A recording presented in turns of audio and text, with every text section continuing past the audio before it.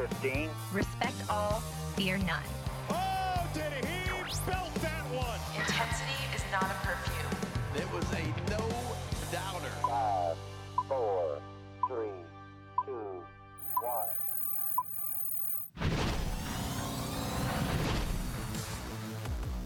We are up in the bird's nest here at Oriole Park at Camden Yards. I'm Brendan Mortensen alongside Matt Bonaparte. It has been an eventful morning here in the warehouse. Had a fire drill this morning as we were trying to get in. Put us a little bit behind schedule. Just none of our technology is working. We've got a camera not working. We can't see the monitor, but we're here, baby. We are back from Florida. My sunburn has faded a little bit. It's good to be back. The baseball weather followed us a little bit. It's a little bit warmer back up here.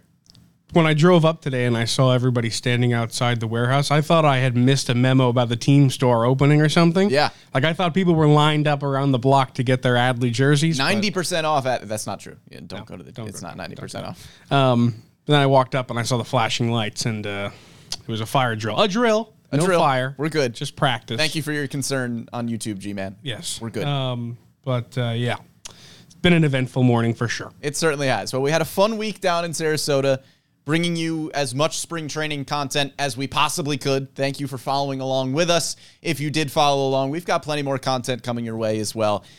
And Bones, Orioles spring training games started on Saturday. And scrolling through the artist formerly known as Twitter.com, there are some takes after just 4 days of playing baseball. Yep. All of a sudden, the roster is completely constructed. Guys are just not going to make the team or have superstar seasons. We need to talk about some narratives that are floating around here at the beginning of spring training because this is prime overreaction time. It is. Not only are spring training takes usually overreactions, but less than 1 week into spring training games takes, those are, just outlandish overreactions. Not a lot of guys have more than 10 plate appearances. That's how early we are into spring training. Yeah. And people got takes, and we love it, and we're going to dive right into it. Guys have about 2 or 3 innings under their belt, and we're crowning them as, the next savior of the rotation. Yeah. We're going to go through some of the narratives here today and figure out which ones actually hold any weight. If you should be paying attention to the narratives that are out there right now, or if you need to give it a little bit more breathing room. Let's start with maybe the player that there was the most excitement about on Orioles Twitter. We didn't help that because we were pushing this narrative last week, but that's Cole Irvin. Yeah. Who has come into the 2024 offseason a different guy. He told us he dropped about 12 pounds, added some velocity to his pitches, has been workshopping the cutter that he brought into his repertoire at the end of last season, has overhauled his sinker and is getting a lot more horizontal movement.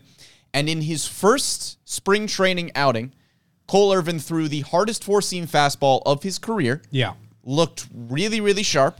The cutter-sinker combo that we had heard about looked great. So we're just going to lay out some blanket statements about these guys, and you're going to tell me if it's an overreaction or not an overreaction. And the first one here, Bones, Cole Irvin will have a huge 2024. I think, that's a lot of hesitation to it's start. hard. Huge is a really scary word. 2024. But I saw a comment that said Cole Irvin is the new Jordan Montgomery. That's a little much. We're hearing things. But I will say it's not an overreaction to think he's going to be a lot better than he was last year. Ryan Carter on YouTube feeding the narrative saying Cole Irvin Cy Young year. Hey, like you said, we were on this train probably before everybody because we talked to the guy and he said he dropped 12 pounds or whatever he said. Yeah. He came into this spring training a lot more in shape than he did the last one. He said he was comfortable at A's spring training last year, got traded to the O's, and had to do a little bit of catching up because this team is all about winning and maybe the A's aren't. So he showed up. He had to catch up last year. This year he came in ready, and we saw that in the first spring training outing for him. Yeah. I'm going to say it's not an overreaction. I think he will have a really big year for the Orioles. Cole Irvin's my guy. Yeah, as you mentioned, we didn't really expect this from Cole Irvin until we were just kind of talking to him in the clubhouse, and he went, my sinker's moving like 18 to 20 inches horizontally. Bonkers and statement. We went, huh? Yeah. That was wild. Insane statement. Yeah, I think huge is a big word, But I don't think it's an overreaction to say that he will have. I'm going to say he's going to have a much improved 2024 from 2023. I think he's going to be a solid piece of the starting rotation. August 1st on last year, the ERA was in the 240s. So this isn't something that we have never seen Cole Irvin do in an Orioles uniform. And he just spent his first full offseason with Baltimore in the pitching lab, which we know has paid huge dividends for a lot of Orioles pitchers over the last few seasons here. We know what they can do with talented arms. And this isn't a reaction based on the numbers that he's putting up in spring training because, again, we've seen him in one appearance.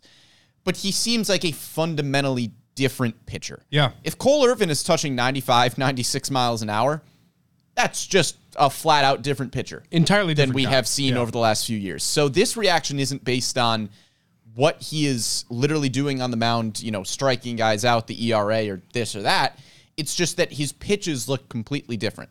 And those are going to play on a different level than they have played in years past. And if Cole Irvin is going to start this year in the starting rotation, as we presume, with no Kyle Bradish and more than likely no John Means, he's going to get that opportunity. And Cole Irvin said, he came into the year a little angry because he felt like he was a starting pitcher, and he didn't prove that last year. He didn't pitch well enough to stick in the starting rotation. And he wants to be able to do that this year. Yes. I don't know if he's going to stick in the rotation for the entirety of 2024. Well, that was the question I was going to ask you is if he's going to get this opportunity likely, as you just said, if he seizes that opportunity and he goes out and he pitches just about as well as everybody's hyping him up to do so, what happens when Means and Bradish return? Obviously, you're not going to bump out one of those guys. Right. But it's going to be hard to say no to Cole Irvin at that point as a starter if he's having that success. Well, I think a large part of it is going to be if Kyle Bradish is back at some point in 2024. We don't know what his timeline looks like. He has said that he feels confident that he will pitch this season. We don't know when. So Cole Irvin will have a good chunk of time here to try to solidify himself in this starting rotation. I think the question becomes when John Means is back in the rotation, is it Tyler Wells or Cole Irvin that ends up getting the bump back to the bullpen? Yeah. So I think you've probably got a month or so audition if you're Cole Irvin and Tyler Wells to try out, basically. To say, hey, when John Means is back, I should be the guy that's still in the starting rotation. Or who knows? They could go with a 6-man rotation if everybody's pitching well. Nobody's preventing them from doing that, right? Yeah. So we'll see what ends up happening down the line. But just from how the ball was coming out of Cole Irvin's hand, I feel good about what he could potentially do in 2024. Not ready to say he's going to have a huge, massive season and be a starter for the entire year, but safe to say I think he's going to be a better pitcher in an Orioles uniform than he was a season ago. I don't think that's a hot take. No, I don't think so. It's not an overreaction. It's my final answer. Another statement I'm throwing out at you here, Buns. Here we go. Colton Cowser, based off his first 5 at-bats in spring training, will be the 4th outfielder on this team. That's an overreaction. Based upon the at-bats, it's an overreaction. That part I added in. Let's just say Colton Cowser will be the 4th outfielder. If I had to choose somebody right now to be the 4th outfielder, I would pick Colton Cowser because he can hit incredibly well. He's one of the top prospects in baseball for a reason, and he can play the outfield wherever you need him. That's why.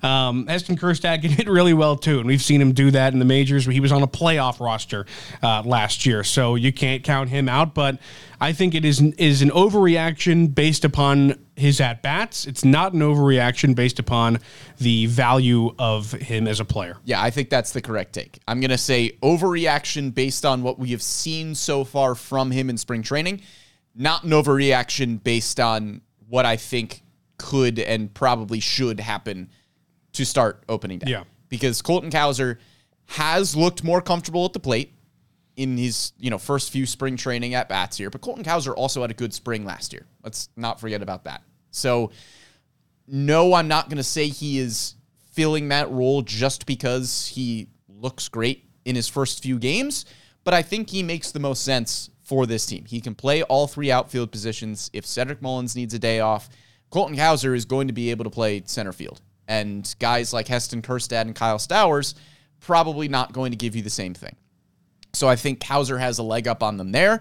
And if the bat looks just as good as Kjerstad and Stowers, especially in spring training, I think Cowser probably wins that job. Yeah. So I think Cowser had the inside track already to get that fourth outfielder spot. Not going to say that his first few at-bats have solidified that for me. So I'm going to say overreaction to his start, but not an overreaction to what his role could be. Agreed. I mean, the walk-off homer was cool, but it was great. It doesn't solidify you a spot. No, certainly not. Here's another one for you that I've seen get tossed around a whole bunch.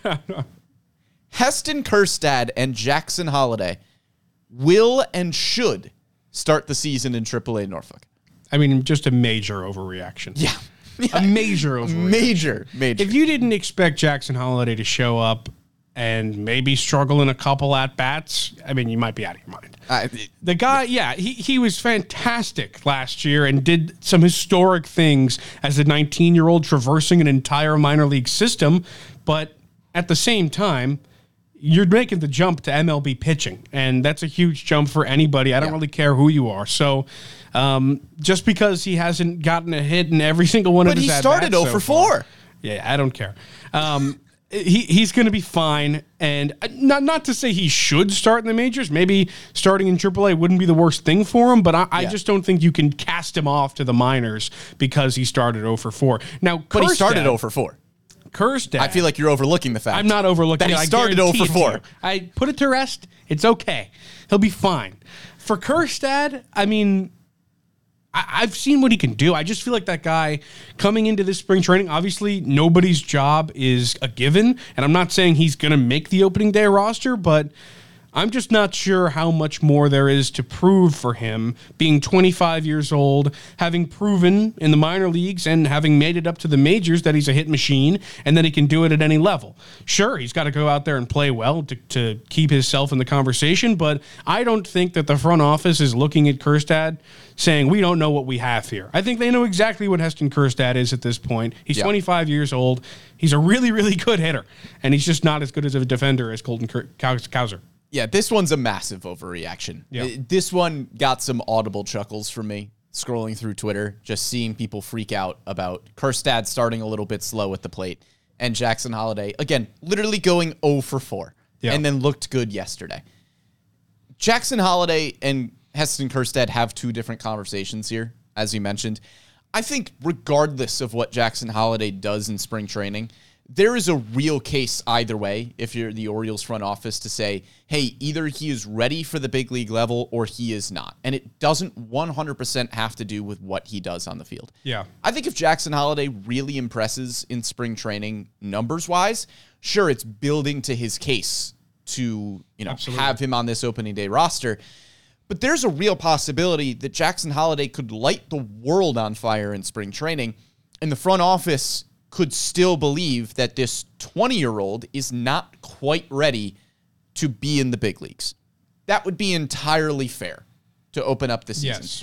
Now, everything that we have heard from Jackson Holliday and everything that we have seen in person at spring training would indicate that he fits right in the clubhouse and seems to go about his business like a big leaguer. So maybe that's not the case. But there is a world where he struggles a little bit in spring training, and the Orioles still believe that he is probably their best option at second base, he and Jordan Westburg, and that he mentally is ready to go, is ready to take that huge leap from last year where he's running through every level of the minor leagues to now being an everyday big league player. If the front office believes that he is there, like physically, mentally, then I think probably regardless of his spring training numbers, you would still like to see him hit well, obviously. Yeah. Not to say that, if he doesn't get a hit in spring training, he's not going to start in Norfolk, but if he has a decent to solid spring training and the front office believes he is ready, then he's going to be on the big league roster. I agree with you that it's more about what the front office feels about his readiness. Yeah. Rather than his statistics, because you got to think about it. And to your point, you have to think about this roster no longer as one that has the capability of bringing guys up just to develop them and whatnot. This is a win now team all of a sudden. And you don't really have the luxury of bringing up a guy who might be ready or could be ready. You have to know at this point. Your starting second baseman or shortstop, or wherever he's going to play, likely second base, is going to be able to produce on day one. And if they don't think that's the case, give him some time in AAA. Yeah. Now, Exactly. I don't think that his 0-for-4 performance mean he has to go to AAA. But he went 0-for-4. So it is an overreaction to just cast him off right there. Yeah. But he's going to be fine. Just if he's not there on opening day, it's not the end of the world. The Kjerstad conversation for me is different because there is a spring training competition for that 4th or 5th outfielder spot. Yeah. Brandon Hyde said there is a possibility that they carry 5 outfielders on this opening day roster. It seems unlikely to us crunching the math, but it is a possibility.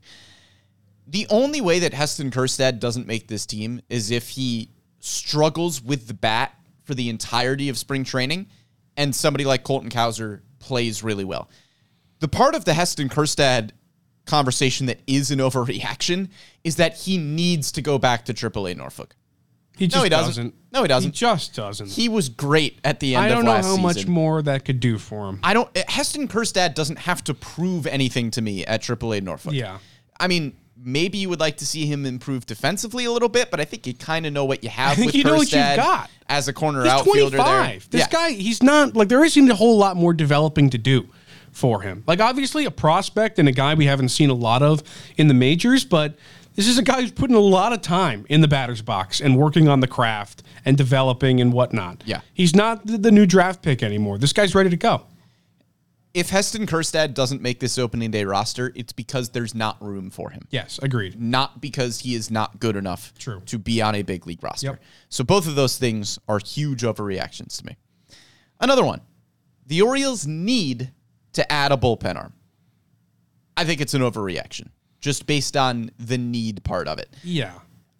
Look, there is room on this roster, I think, for somebody who could come in as a bullpen piece and make spot starts here and there. We have thrown out names in the past like Michael Lorenzen, Julio Teheran as possibilities that would fit in that sort of hybrid role. Because right now, with the starters you have, Tyler Wells and Cole Irvin slot into the starting rotation. And then if you need a spot start somewhere else, you're probably looking at somebody like Bruce Zimmerman because you don't really want to push the AAA Norfolk guys ahead of where they are right now. So somebody like Lorenzen or Teheran makes a lot of sense in that hybrid sort of role. I don't know if that's 100% a need, so I'm going to go with the slight overreaction, but I do think it makes a lot of sense. You have a bunch of internal options with just bullpen arms. If you need an inning somewhere, you've got Mike Baumann, Crook, or Vespi, Webb. Yes. Like, there are plenty of options if you need an inning or two.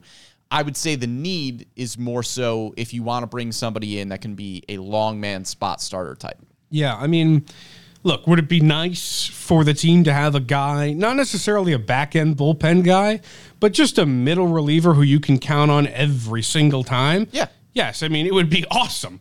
I'm just not sure that need is the correct word for it. Like you said, there's so much talent in the system now, and there's so many arms that they could look at, whether those are the ones you just named in Ort, Crook, and the rest of that bunch, or some of the minor league options in Povich, Seth Johnson, Armbruster, or McDermott, who could come up and be that long reliever spot start guy, or even push them down a little bit and be middle relief guys too. Right. But yeah, I mean, I think it is an overreaction, but I'm probably more leaning on the side of maybe it wouldn't hurt, just because I think back to the ALDS.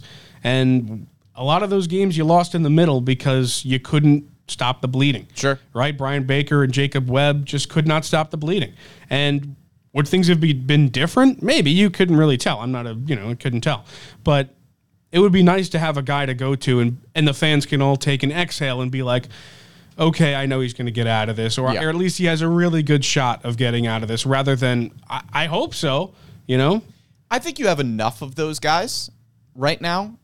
I don't know if you feel 100% confident in everybody. It's a bullpen. Bullpen arms are incredibly it's a fluid volatile thing. Year to year. I think right now with guys like Danny Coulombe and Dylan Tate, and Yennier Cano, I think you can put in that category as well, who aren't necessarily going to be closing games with Craig Kimbrell. Sure. I think you're 6th, 7th inning on, you feel pretty solid about who you've got. You have a lot of options. I'm just saying that it wouldn't hurt to add. And I'm throwing in not overreacting to CNL Perez having a rough I like outing CNL Perez as well. CNL Perez has been good in back-to-back seasons and got hit around a little bit in his first spring training outing, and all of a sudden the world's on fire. he's going to be fine. Yeah. Bullpen arms tend to be a little bit all over the place, and you can have a bad outing here or there. But I don't think it's 100% need a bullpen arm. But I agree. If you were adding some options, I like what the Orioles are doing right now with the bullpen. I don't think you need to add a big contract or go out and make a big trade, but go out and make low-risk additions. Somebody like Matt Crook, who huge strikeout numbers, has the potential to crack this bullpen in opening day. Somebody like that, I think those sorts of moves make sense. Low risk, high reward. Here's a more of a true or false statement that I'll throw at you here, Bones. Okay. Jorge Mateo will play more games at center field and second base than he will at shortstop in 2024. I think he's going to play a lot of center field. So I think it's true. I think he's going to play a ton of center field because, he told us that he's been playing center field 5 days a week. That's all a lot of days of the week. They don't ask him to do that if they don't There's play. only 2 days of the week left. You get 5 days of the week. You get 5, then there's 2, there's 7. There's 7 total. Yeah. They don't ask him to do that if they don't plan on using him in center field. So I think that he definitely will play a lot of center field. I'll go out and say, yeah, that's true. Maybe it won't be. Maybe it will be. But I think that is also an avenue for Kjerstad to make the team, by the way, is if they say, you know what? Center field, second base? No. Is if they say, you know what? Mateo can be our outfield replacement guy. He can be our defender. And let's bring up Kjerstad. We can give Kauser another year down there because Kjerstad's older. And we can bring him up right now. He's a bat that we know can hit. And Mateo can play the outfield. Yeah. I could totally see that happening. Certainly. And Brandon Hyde told us that Mateo is that X factor. He's got that athleticism that not a lot of guys on the team, or not a lot of guys have it. Not everybody does. Not Jorge Mateo. Yes. I mean, that guy's a fantastic athlete, so fast, plays great defense. Yeah. I think there's a good chance we see him a lot in the outfield. Yeah, I'm going to say that one's true as well. I would imagine might be like 50-50, where, if he plays 100 games, let's say 25 of them in center, 20 of them at second, 55 at short, right? I think it's going to be right around there. Gunnar Henderson and Jackson Holliday, I think, are going to be your primary shortstops this year. If Gunnar takes a day off, it'll probably be Jackson filling in. Yeah, I mean, there is a possibility where Gunnar Henderson plays a lot of third, and Jackson Holliday plays a lot of second, and Jorge Mateo plays a lot of short. But just the way that I'm looking at things shaking out right now, I think it's going to be Gunnar mostly at short. I think Holliday's going to fill in there as well. I think we could see Jordan Westberg there a little bit, too. I don't think they want to completely just abandon his ability to play shortstop as well. So, if you need a right-handed bat at shortstop, maybe it's Westberg instead of Mateo there. So I would imagine that Mateo is getting in the lineup because you want his speed and you want him as a defensive replacement. And I could see a lot of scenarios where, maybe Jorge Mateo even plays a corner outfield spot. If you've got I can see him in left for sure. Anthony Santander in right field, and you bring Jorge Mateo in the 8th as a defensive replacement in right field, because Mateo did say he was playing some left as well. So we could see him at all 3 outfield positions. We could see him at second base. We know he's going to be a pinch runner in good spots.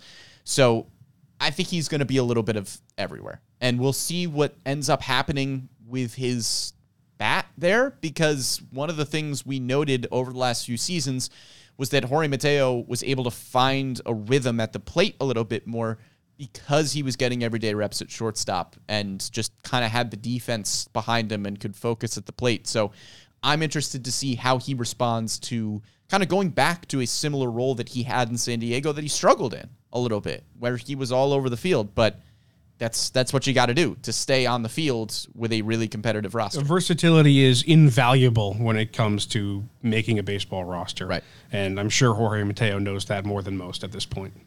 Another Mateo question coming at you. Jorge Mateo and Ramon Urias will make the opening day roster.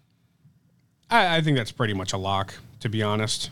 I mean, you're not going to put those guys in AAA. No. So you'd have to trade them or cut them, and I just don't see that happening at this point. Yeah. So I'd be pretty shocked if either of those guys weren't on the opening day roster. Urias is, as is James McCann, one of the best backups at his position at this point in baseball. Urias, a Gold Glove caliber defender and a guy who can hit pretty well. I think that he's absolutely going to make this team. And Mateo, like we've just discussed, has the glove that's going to make it as well. So I'd be pretty surprised if either of those guys weren't there on opening day. Yeah, I mean, we say backup, but look, there's a possibility that if Jackson Holiday's not doesn't there, make this opening day roster, Urias is playing every day. Westberg at second, Gunnar at short, Ramon Urias could still be your opening day third baseman. And that's not a bad opening day third baseman by any stretch. Yeah, I mean, he's going to give you better than most. Gold Glove defense and a 700-plus OPS. I'll tell you what, 30 teams will take that. Yeah, you know? absolutely. So I think Ramon Urias absolutely has a spot on this team. Yeah, I'm with you. I think both of those guys will be on the opening day roster. I pose that question under the overreaction, not an overreaction, because, Kobe Mayo has been playing really, really well here in spring training. I don't think Kobe Mayo pushes Ramon Urias out at this point. Kobe Mayo is playing great baseball, and if he continues to light the world on fire in spring training, then maybe we can have a Kobe Mayo conversation. But right now, he'd have to hit like 600. Let's play some more games. I just don't think Kobe Mayo. He'd have to have one of the greatest spring trainings in the history of spring training to put himself in that conversation. Just because there are too many names ahead of him. Well, Kobe Mayo has said, his goal is to make the opening day roster out of camp. Of course. Love that from Kobe. I do. He's there to compete. He's trying to make this team just like everybody else is. There's a lot of roadblocks. Yeah. I mean, Ramon Urias, again, we're talking about him almost as somebody who's a little bit on the bubble, and that guy won a Gold Glove and has just been putting in consistent season after consistent season. I don't think he's really on the bubble, but if we're even having those sorts of conversations about the guys that Mayo would have to supplant, that's a long way to go. I also think there's definitely a possibility we could see him at some point this year. That's definitely possible, especially if injuries come around, which they often do. I think we could see him, especially if he's going to be a guy that tries to make his glove a little bit more versatile too and move out to the outfield or something like that. But I think that he's a player that the Orioles, they want him in the majors as much as we do. He's a tremendous bat. And he's probably one of the, if not the best bat in the minor leagues right now. He's fantastic. His numbers are crazy. But like you said, there's too many obstacles for him to make the opening day roster. I mean, he would have to put on an obscene performance. Yeah. All right, let's talk about two more guys that have been excellent in spring training thus far that have started some chatter. And that's Kyle Stowers and Tyler Nevin. Yeah. They have been, again, it's a few games, lighting the world on fire for a few games. Kyle Stowers has looked excellent in left-on-left opportunities, which is a huge point of growth for Stowers. And Tyler Nevin has just been mashing because Tyler Nevin does this. Yeah, Tyler Nevin does this. So here is my question. Overreaction or not an overreaction? One of Kyle Stowers or Tyler Nevin will make the opening day roster. Oof, that's tough. Yeah.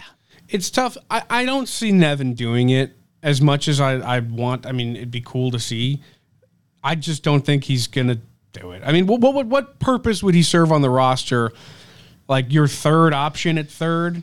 I just don't see that happening. Yeah. As good as the bat can be, I mean, Ryan O'Hearn would have to go hitless or something for there to be a conversation, and I just don't see it happening. Stowers could happen. That's possible. I mean, I think that obviously Kjerstad and Kauser are your two main competitors for that outfield spot, but you can't really count out Stowers or McKenna. They're both good defenders. McKenna better than Stowers, but Stowers has a way better bat.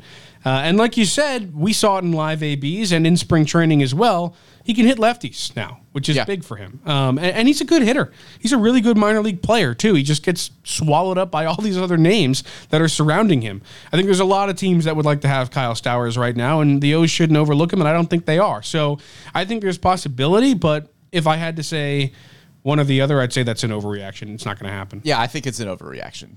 Solely because where? Yeah. Like Kyle Stowers and Tyler Nevin can have great spring trainings. Okay, where do you want to put him? Yeah. Because as you mentioned, Tyler Nevin is going to be a first base, maybe third base hybrid, can play a corner outfield as well. Where? Because as you mentioned, you have Colton Kauser, you have Heston Kjerstad. I mean, Nevin, if you're looking at him in a corner outfield spot, could really be competing with somebody like Kyle Stowers, who is also having a great spring training and is younger and probably has higher upside right now. he would be your third option at first base behind Ryan Mountcastle and Ryan O'Hearn. And he'd probably be as well your third option at third base behind Gunnar Henderson and Ramon Urias. And I don't see him getting playing time over either of those two guys. It's great that you have somebody like Tyler Nevin, who mashes in a lot of these scenarios, is a great AAA bat and can, give you solid at-bats at the big league level. Hasn't shown a ton of prowess there. He has shown us, quite frankly, so far that the jump from AAA to the big leagues is not really something he's been able to figure out all that well, because the numbers are off the charts in AAA Norfolk. And then he gets up to the big leagues and struggles a little bit. Yes. So the Orioles know that. That's kind of the book on Tyler Nevin right now. We would have to see an unbelievable spring training to open up that conversation a little bit more. But at worst, he is showing you some great things for a depth piece on this roster, because he'd never get through the year with 13 position players. You're going to need guys like Tyler Nevin. I'll tell you what, we're probably going to see him in the majors at some point. I would be surprised if we didn't. If an injury happens, especially to one of the guys at first or third, Tyler Nevin's going to be a name everybody's talking about immediately. Yeah, he's one of the first calls, certainly. And then with Kyle Stowers, I think, as you mentioned, he has a better chance of making this opening day roster than Tyler Nevin. I think there's a possibility that he could work himself into the conversation with Cowser and Kjerstad as the leaders in the pack for that fourth outfielder spot. But he doesn't have the same kind of upside as Cowser or Kjerstad, presumably. I mean, there's, Kyle Stowers, this is still a second-round pick who showed you some flashes at the big league level before struggling with injuries last year. So this is not somebody that the organization has given up on by any means. We heard Mike Elias say it at the beginning of the offseason, not to forget about Kyle Stowers. So I think he is firmly in that conversation.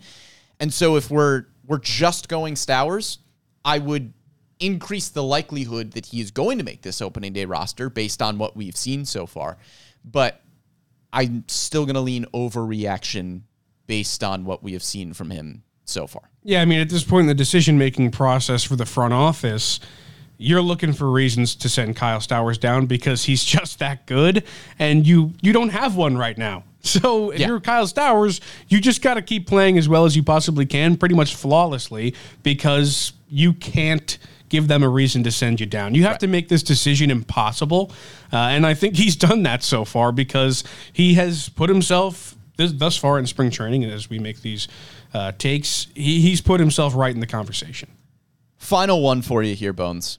A non-roster invitee, not named Jackson Holiday, will make the opening day roster. Prime candidates here you're probably looking at are Wanda St. Charles, Connor Norby, Kobe Mayo as your non-roster invitees. I'd be pretty surprised if a position player did it. Yeah. As much as I like Norby and as much as I like Mayo, as we've said too many times, probably there's just not room. Right.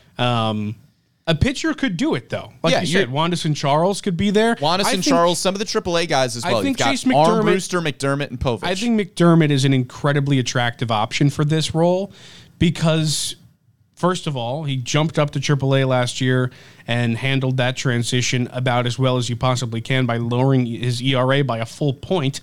And he won the Jim Palmer Award. He looks really good.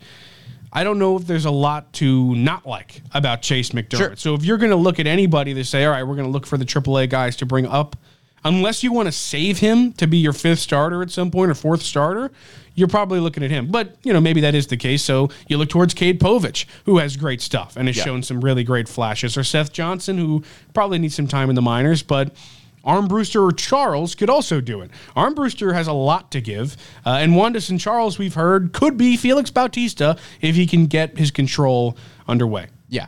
If Wanda St. Charles can throw a strike, I think he is the prime candidate here. Felix Bautista, but I think he's not as far off as you think. No. Wanda St. Charles falls under the same category as somebody like Felix or Yennier Cano, where it's the command is a huge question mark, but you know what the stuff is. Can they do it a third time is now the question. In AA Bowie last year, Wanda St. Charles struck out 15 batters per 9 innings. Yeah.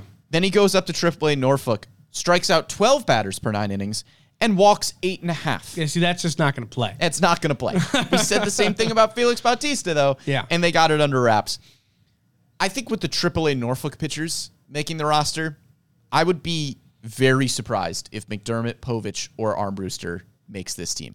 If we're talking September and we're having this conversation, sure, throw Chase McDermott in the bullpen because he's a great arm. Cade Povich, same thing. Yeah, it's great a lot arm. harder to make the argument for opening day. But McDermott, Povich, and Armbruster profile as starters down the line. And I don't think right now, unless you're going to give them starts every fifth day, like if Chase McDermott lights the world on fire and wins the fifth starter job out of camp, great.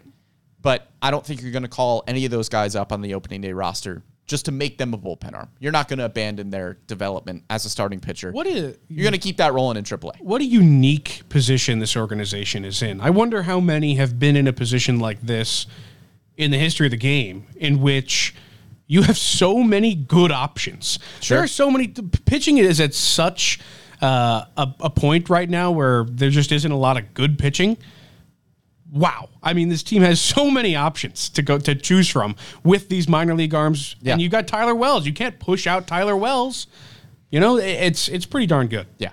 Well, those are our overreactions and not overreactions here for the first week or so of spring training. Bones, we've got an exciting episode coming up next week. If you are a longtime listener of the show, you would know that once per off season, we do a big ol' fantasy draft. And this year, we've got a new one. Wow. We're throwing out the All Orioles Draft. Name pending. Yeah, it's not the best name I've ever heard. Not the best name. Me, Matt Bonaparte, and our old friend Tim Leonard. Our old friend Tim Leonard. We will be fantasy drafting teams of Orioles draft picks dating back to 1963 when the amateur draft started. We will be selecting players that the Orioles drafted. Only their stats with the Orioles will count. And we will see who is able to construct the best team out of Orioles draft picks. It's going to be fun. I think we're going to see a lot of just huge names fly off the board first. We could get into some current players as well, as the Orioles have had a ton of success in the draft over the last few seasons. It's going to be fun. Looking forward to it. There's also some big names that won't be available. I mean, there's no Jim Palmer. There's no Brooks Robinson here. Yeah. They weren't drafted. They were not. So it's got to be guys who were drafted by the team. Yeah, and there's going to be no Jake Arrietas. Yeah. No players that were drafted by the Orioles and then were really good for another team. So it only counts for their performance on the Orioles. On the Orioles. This is going to be something. It's going to be fun. And I have now randomized a draft order. You're looking at it right now? I don't want to look at it. I randomized it. I don't want to look at it. I'm not looking at it. I need you to look at that thing that says list randomizer. No. I've randomized it. Okay. I randomized it. I didn't rig it. You saying I didn't rig it means you're definitely in first. Here's the draft order, Bones. Oh, my God. Drafting first. Selecting first. Will be me. Yeah, there he is. The first overall pick. Brutal. Selecting second. Please give me the third pick. Poor Tim Leonard. Let's go. Tim has drafted second. That is huge for me. I think the last two drafts we have done. I'm sorry, Tim. I really am. Just massive. You're selecting second, which means Matt Bonaparte. It is a snake draft, right? It is a snake draft. Thank the Lord. We'll be selecting third. That's huge. I'm pretty sure you have far and away the best pick. Yeah, I think so. I don't know why you were clapping. Yeah, I mean, I was clapping because I got the third pick. Right. Well, actually, I don't know why you were complaining that I got the first pick. Yeah, my brain, it reminded me that I think mine's the worst. I think there there are four. The worst. It is, actually. Yeah, it is. But next week, make sure you tune in. It's going to be a fun episode with our old friend Tim. We're going to be fantasy drafting the All Orioles draft. Name still pending. I'm pumped. It's going to be great. Thank you so much for following along with us live on YouTube and Facebook. We're live every Wednesday at 11 a.m.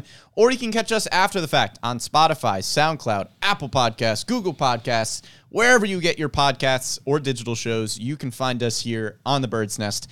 Big thank you to Amy Jennings behind the scenes for producing this one, even through all of our technical difficulties. For Matt Bonaparte, I am Brendan Mortensen, and we'll catch you next time.